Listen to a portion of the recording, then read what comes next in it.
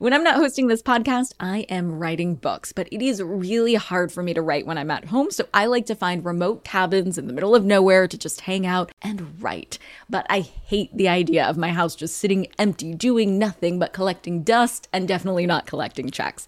And that's why I'm an Airbnb host. It's one of my all-time favorite side hustles. Other popular side hustles are awesome too, don't get me wrong, but they often involve big startup costs. By hosting your space, you're monetizing what you already have access to. It doesn't get easier than that. And if you're new to the side hustle game and you're anxious about getting started, don't worry, because you're not in this alone. Airbnb makes it super easy to host. I mean, if I could do it, you could do it. And your home might be worth a lot more than you think. Find out how much at airbnb.com/host.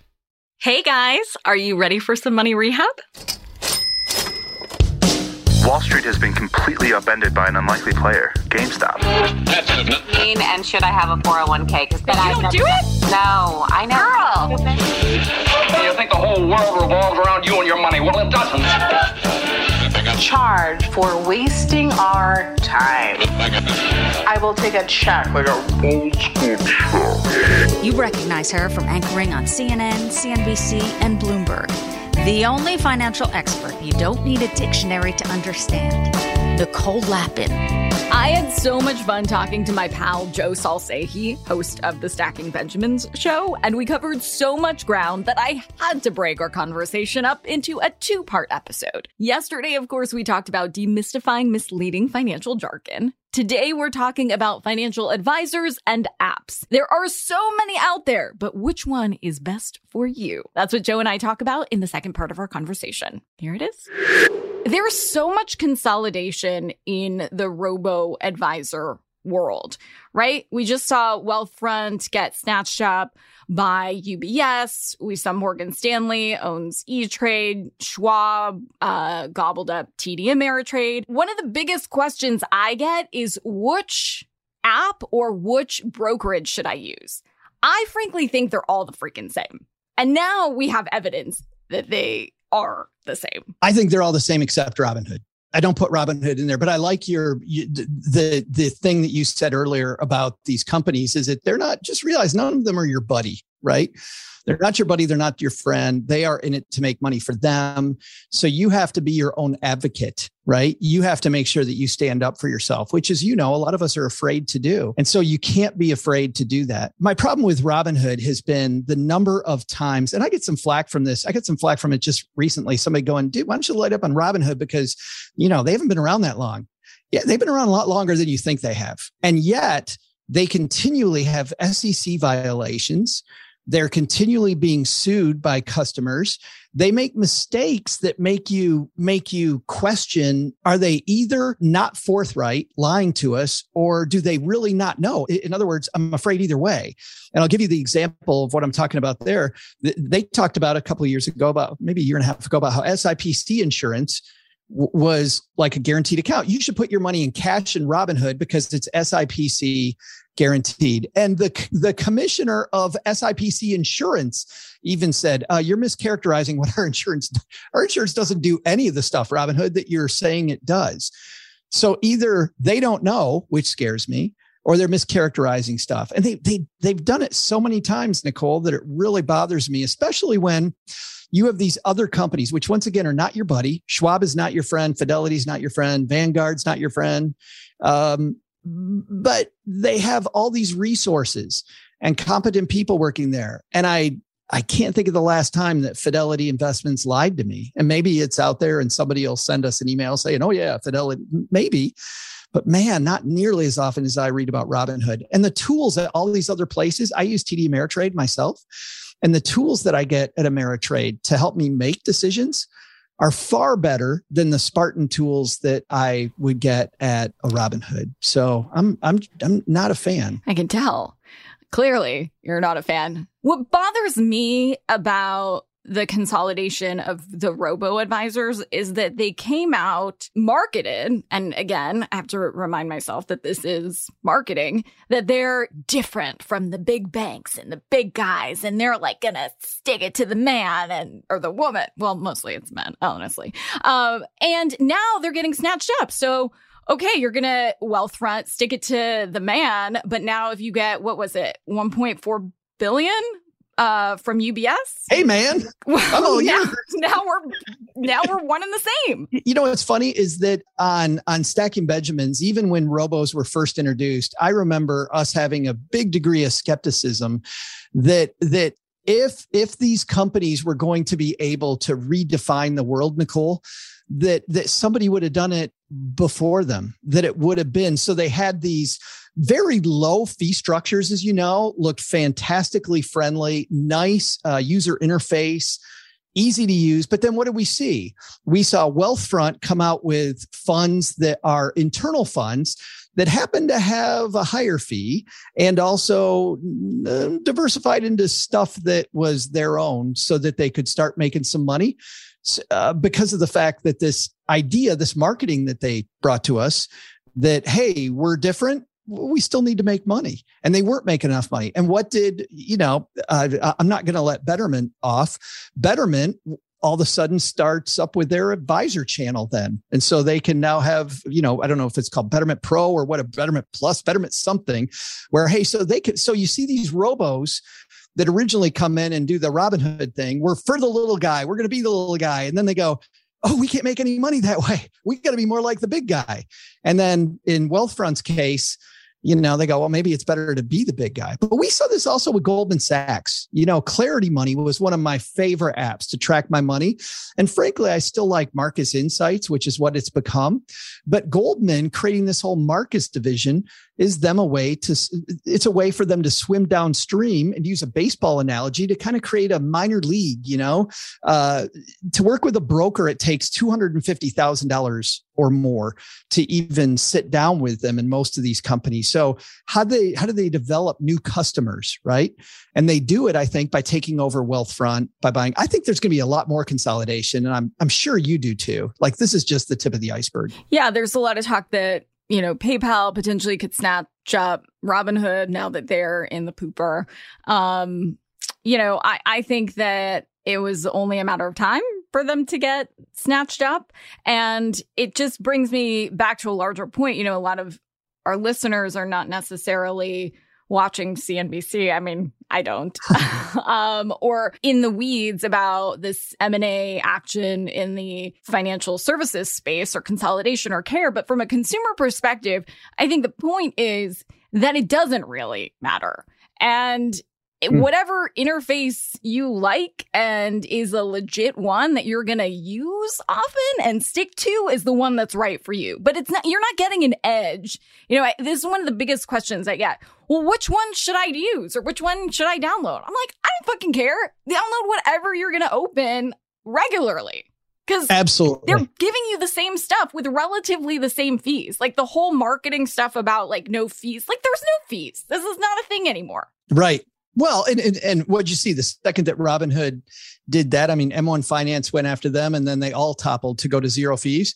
And now it's not a thing. But I'll tell you what, Schwab has not had a difference in their bottom line. Have you noticed this? Fidelity doesn't have lower profits than they had before they went zero fee.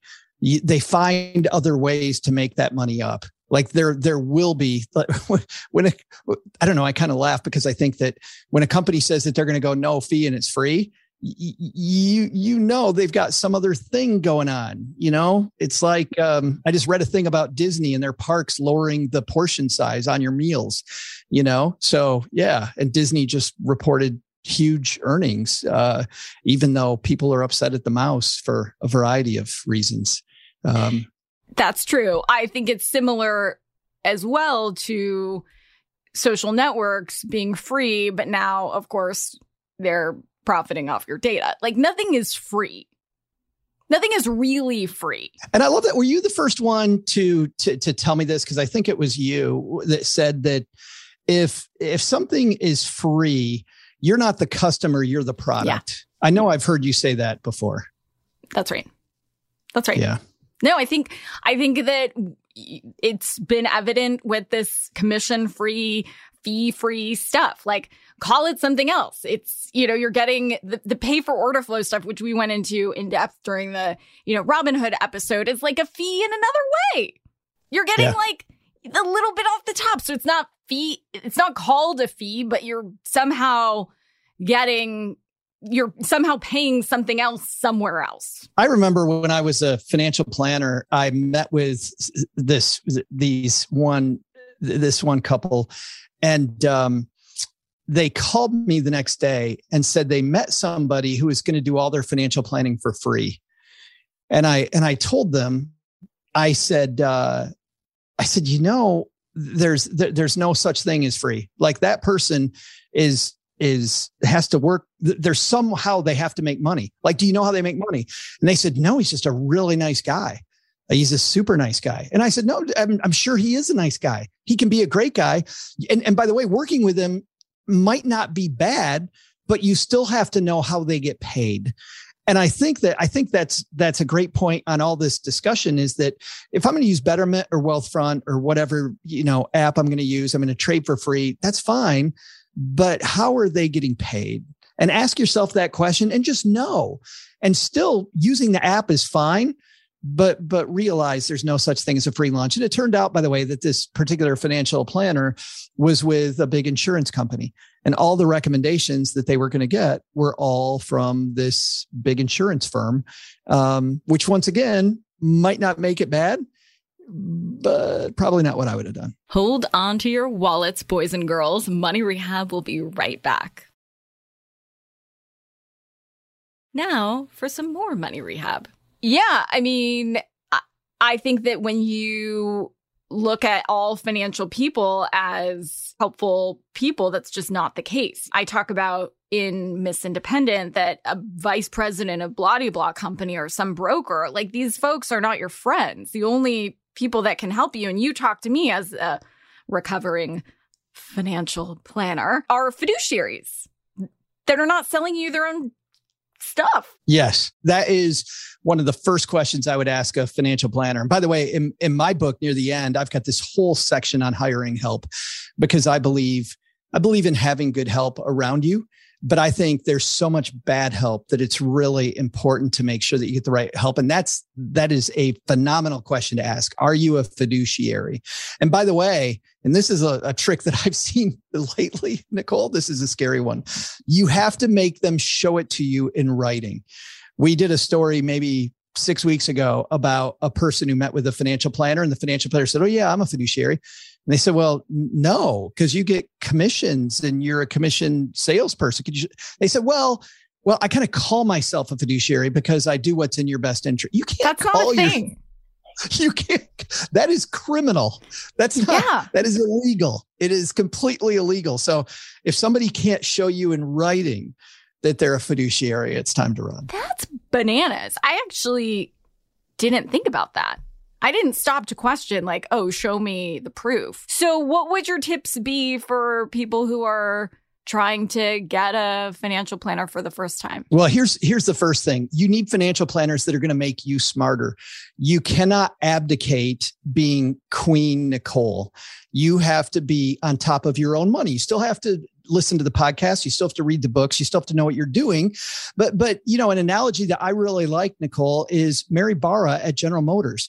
General Motors isn't the most innovative company, but the fact that Mary has kept that company competitive, when I'm a Detroit guy, originally, and watching her keeping them in the game has been phenomenal. That they're still around and doing, maybe not lighting the world on fire, but doing great. Mary surrounds herself with really smart people who run the different parts. But Mary doesn't come into work and go, "Hey, car people, I'm going to go away for 6 months. You handle the car stuff and I'll come back." No, Mary's still the CEO of the company. She knows far more about cars than I would ever know, but she still has people smarter than her protecting her downside and taking care of some of the stuff she can't. So that's the first thing. If you have a financial planner who takes it away from you, looks down on you, tells you you're not going to understand it, you need to fire them, because they have to make you smarter. The second thing is that you want to make sure that your financial help is a fiduciary, but it's also much more about the relationship. The questions we forget to ask are, how do you work with people? How often am I allowed to call you? I feel like a lot of the mistakes people make are in the misconceptions they have. Like, you think they're going to do one thing and they think they're going to do another. Some people are looking for somebody to manage their money. So they want somebody who will handle their assets and make the necessary moves that they need to make. Other people don't want that at all. They just want somebody to sit down with them for a couple hours and do a financial plan, and I'll take it myself. So asking a financial planner what they actually do and what to expect is going to avoid a lot of fights down the road. And is the CFP website the best place to get started, or what would you suggest? I think the CFP is a fantastic place to start off. I like registered investment advisors for me first, because I'm pretty self-motivated to do things myself. And what that means is that they're just going to give me some advice about where to go. Some registered investment advisors will handle the money for me. For me, I like having just I want to pay for a few hours. There's a great planning network out there that I have a lot of respect for. I'm not affiliated with them. The XY Planning Network, I think, is a fine affiliation of financial planners that are fee-only financial planners. And I think that's another good place to start as well. Because if you pay the fee to them, they're not getting kickbacks on the stuff that they're recommending. That's right. I would still ask it. Make sure you ask all those questions. But yes, the XY Planning Network does not work that way. And what would you suggest as a good amount for fees for financial planning? Well, and this is the tough part, Nicole, because that's the most popular question. Here's what you have to do. Everybody starts with the fee. I could charge you $1 bajillion and do nothing. But if I charge you $1 bajillion and do a lot, it might be worth it, right? If you get $2 bajillion for that. $2 bajillion, right? Bajillion is the technical term that we like to use. That's another industry term, bajillion. I don't want to start with a fee. I want to start with, what do I get? Okay, fine. That's true. But when you're first starting, you don't really know what you're going to get because people talk a big game. So for the very first time, should you keep it to a percentage? Should you what? No, I don't like percentage fees. I generally like hourly fees. Percentage fees mean that they're going to manage your money for you. They're going to take it, manage it for you. They'll do it often for 1% or less. You know, you can look at a bunch of websites that show that 1%, that skim over a 30-year period, is going to be a hell of a lot of money that comes out of your pocket. However, Vanguard on the other side, which is why I don't like starting with fees, Vanguard, who is the big low fee provider, Vanguard has a piece that says that a good financial planner will add 3% on average per year to your bottom line. And the reason is that it's not about the fee. It's about what they do, or sometimes what they don't do, meaning they don't do a lot of trading. Where you might think that you need to trade stuff often, a good financial planner might say, whoa, Nicole, back off the sell button. We need to ride this out, right? Which is, another thing. If we jump online, you'll see the words soar and plummet a lot in the media, which are wonderful words. But when the market plummets, that's usually our time of greatest opportunity, not the time to panic. And when it soars and everybody's, high-fiving themselves, that's usually the time of biggest risk. Is when things look like, when you feel like you're a rocket scientist and you know everything, that's when you should be a little more fearful. So a good financial planner will help you think about that differently. So I know I still sidestepped the question about how much should we charge, but frankly, Nicole, I don't know. I seriously don't know. What I do know is ask what they do, think about it objectively. And by the way, don't hire the first person you meet with. The more people you compare, the easier it will be to see whether a fee is going to make sense versus other fees. And everybody's got a good sales pitch, right? If you meet with 5 people, it's no longer about the sales pitch. It's about the product and the relationship, which is completely what you want. By the way, one more piece of advice. I've been in a lot of financial planner offices.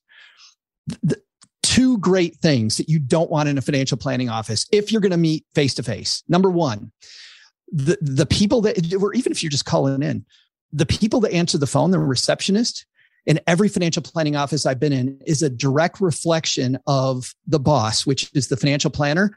And I'll tell you, every office where the receptionist was horrible or seemed bitter or mean or not happy or didn't have the time of day for you, the financial planner was the same.